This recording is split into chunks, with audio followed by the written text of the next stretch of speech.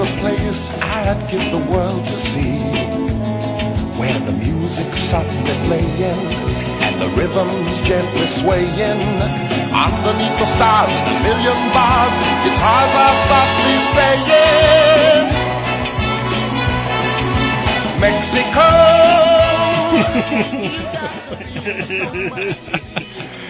So tell me, John Bonfiglio, are the guitars softly swaying there in Mexico where you are?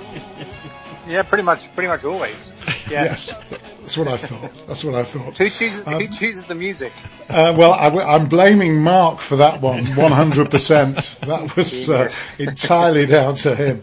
Yeah, excellent. Is it from a TV show, that, Mark? I think it is, isn't it? One of those. It may be, but it's Long John Baldry and Mexico. It's beautiful. My favourite. Yeah, why didn't I discover it years ago? It's amazing, isn't it? Was it the Mexicans as well with the absolutely massive guitars? Were they playing that one? Oh, yeah, they were all joining in. You'd hope so, wouldn't you? You'd hope so. So, anyway, John Bonfiglio is our man in Mexico. John, I suppose the place we have to start is Brazil. We'll talk about their success in the Copa Libertadores very shortly. But there's a new variant of COVID, and travel from Brazil to the UK has been banned, and obviously hospitals in Brazil, in Rio and elsewhere, are being overwhelmed at the moment. Yeah, in particular in Manaus that we spoke about probably about 8 months ago now, that they were digging mass graves, and they seem to have got over the peak of the issue. And then recently this new variant that's cropped up, as you say, in Brazil, which bizarrely has been known about since July, although I hadn't heard about it, but has managed to spike cases in Manaus. So they've had to airlift out premature babies, airlifting in oxygen, and people and doctors are taking patients in their own vehicles out of state to be able to access ventilators. Get a load of this. Because there's a lack of oxygen and a lack of ventilators, there is manual ventilation now. They're calling for people to man shifts in hospitals in Manaus and Amazonas state, Brazil's biggest state, in order to basically pump the manual ventilators to get air into the lungs of the COVID patients. Absolutely, remarkable. And after the last trough that Manaus suffered, I guess we say a few months ago, who would have thought that this was, a new depths that were being plumbed? I suspect that these variants are not, we're going to be hearing more and more about them. But as you say, the general worry seems to be that they're thought to be, well, in the UK context, they're known to be more infectious. This Brazilian variant is fairly new, but it's thought to be more infectious.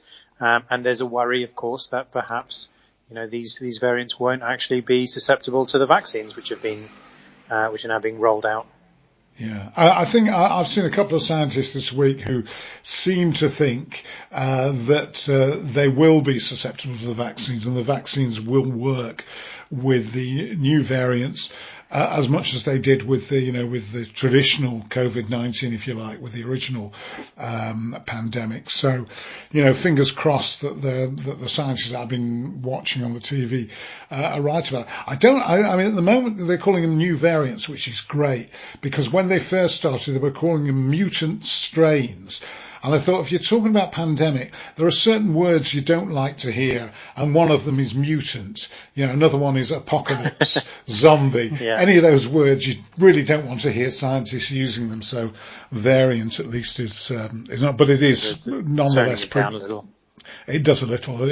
Nonetheless, it is pretty frightening. Right, and in the midst of this, we have an all-Brazil final to look forward to in the Copa Libertadores, which, as we said last week, is the sort of Latin American equivalent of the Champions League. It is, yep. The third all-Brazil final in the Copa Libertadores history. 6 out of 10 of the previous winners have been Brazilian, and the two outgoing semi-finalists have been two Argentine teams in terms of River Plate and Boca Juniors, two obviously really famous teams, both nationally and internationally there. And it'll be played towards the end of the month at the famous Maracanã in Rio de Janeiro, between Palmeiras and Santos. Palmeiras, Sao Paulo team of Italian kind of heritage, broadly a club which plays lots of different sports, so football is one of those, and Santos for sure one of the most famous clubs in Brazil. Pelé played there for almost all of his career, except for the New York Jets little interlude. And that team of the 60s was regarded as being one of the best club teams of all time, and famous for playing the Jogo Bonito, the beautiful game. So these two illustrious clubs that have won 4 Copa Libertadores cups between them will meet towards the end of the month, making all Brazilians very happy. Yes. Well, and they could do with a bit of joy in the middle absolutely. of what's going on at the moment. On Edinson Cavani, we know we saw him play for Manchester United the other night. So we sort of know what's happening over here. I think the FA are looking into whether he, I don't know whether he's going to be, I read somewhere that maybe he's going to be banned for 3 weeks, not too sure. But there's this is because of his tweet, which was deemed to be racist. But there's a different perspective on it, I suppose, from a Latin American point of view. Yeah, there is. It's really interesting because it's looked at completely differently over here. And actually it harks back to about 10 years ago, the Luis Suarez-Patrice Evra incident, which, that was way worse, if you like. There was, an issue on the pitch and so on, but it basically dealt with the same word, which translates literally as, it's negro in Spanish, or Brazilian, which translates as black in English. But when you look at the word as it's spelt in Spanish or Brazilian, it much more appears to be the N word, which obviously, is highly pejorative and complex. And so there's a sort of sense here in Latin America, and in particular in Uruguay, where the Uruguayan Players Association has stood by Edinson Cavani, and even Conmebol, which is the equivalent of UEFA, has actually protested against the punishment for Edinson Cavani. The general perspective here is that it's basically been, misconstrued, and that it's a cultural difference. Of course, the FA, for a number of years now have said that there's no excuse for not being able to understand cultural differences, and that's a body of work that has to be undertaken by players, especially obviously in the social media environment where we currently exist globally. But for sure, here in Latin America, there's a kind of a general incredulity as to what's taken place as regards the Edinson Cavani punishment. Yeah, this was a tweet to a friend of his, though, wasn't it? It was, totally, and he deleted it straight afterwards as well. It was a response saying, thanks, with the word, jokingly, and he was alerted to the significance of it immediately afterwards, and within minutes it was deleted. As ever with these things, context and intent are really important, and generally it's been sort of regarded that, well, the FA has agreed that it wasn't intentionally racist, but it was still offensive. So there has to be some kind of, so he's almost being made an example of, I think, but it certainly wasn't a flagrant display of racism, as happened with Luis Suarez. There was clearly intent in that particular exchange, in that particular use of the same word 10 years ago, in a way that there wasn't really with Edinson Cavani. Right. And just finally, we've talked a fair bit about corruption. Every week we've talked about corruption. Tell me about the Honduran president. That's an interesting story. This is remarkable. It would be remarkable, as you say, if it wasn't something which occurred so regularly. This is the Honduran president, and Honduras is one of the US's biggest allies in the region.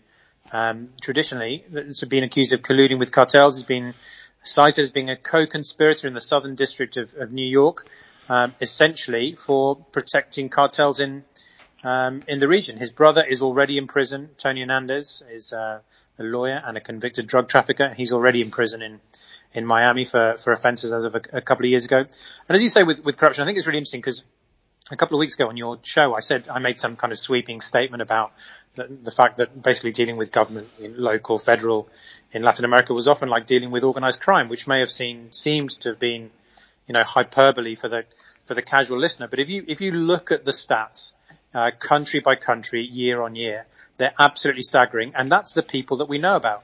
Just that in terms of Peru, if you look at presidents in Peru over the course of the last 30 years, every president of Peru, except for one, the most recent, Martin Vizcarra, that was ousted for trying to actually put a stop to corruption recently, everyone is either in prison, is either being investigated for corruption offences, or has committed suicide to avoid jail. And equally in Mexico, the last two most senior military officials of the last two governments in Mexico have been indicted by the US federal courts for drugs trafficking offences as well. I mean, it is just endemic. You can't overstate the level of corruption across the region in governmental circles. Yeah, well, I'm sure we'll find many more of those stories to talk about in the future. John, thank you once more for bringing us up to date with everything that's happening in your part of the world, and we'll talk again next week, if that's okay. Thank you for the music. You're very welcome. You might hear it again next week. Get to like it.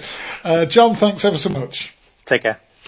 John Bonfiglio there joining us from Mexico. Thanks for all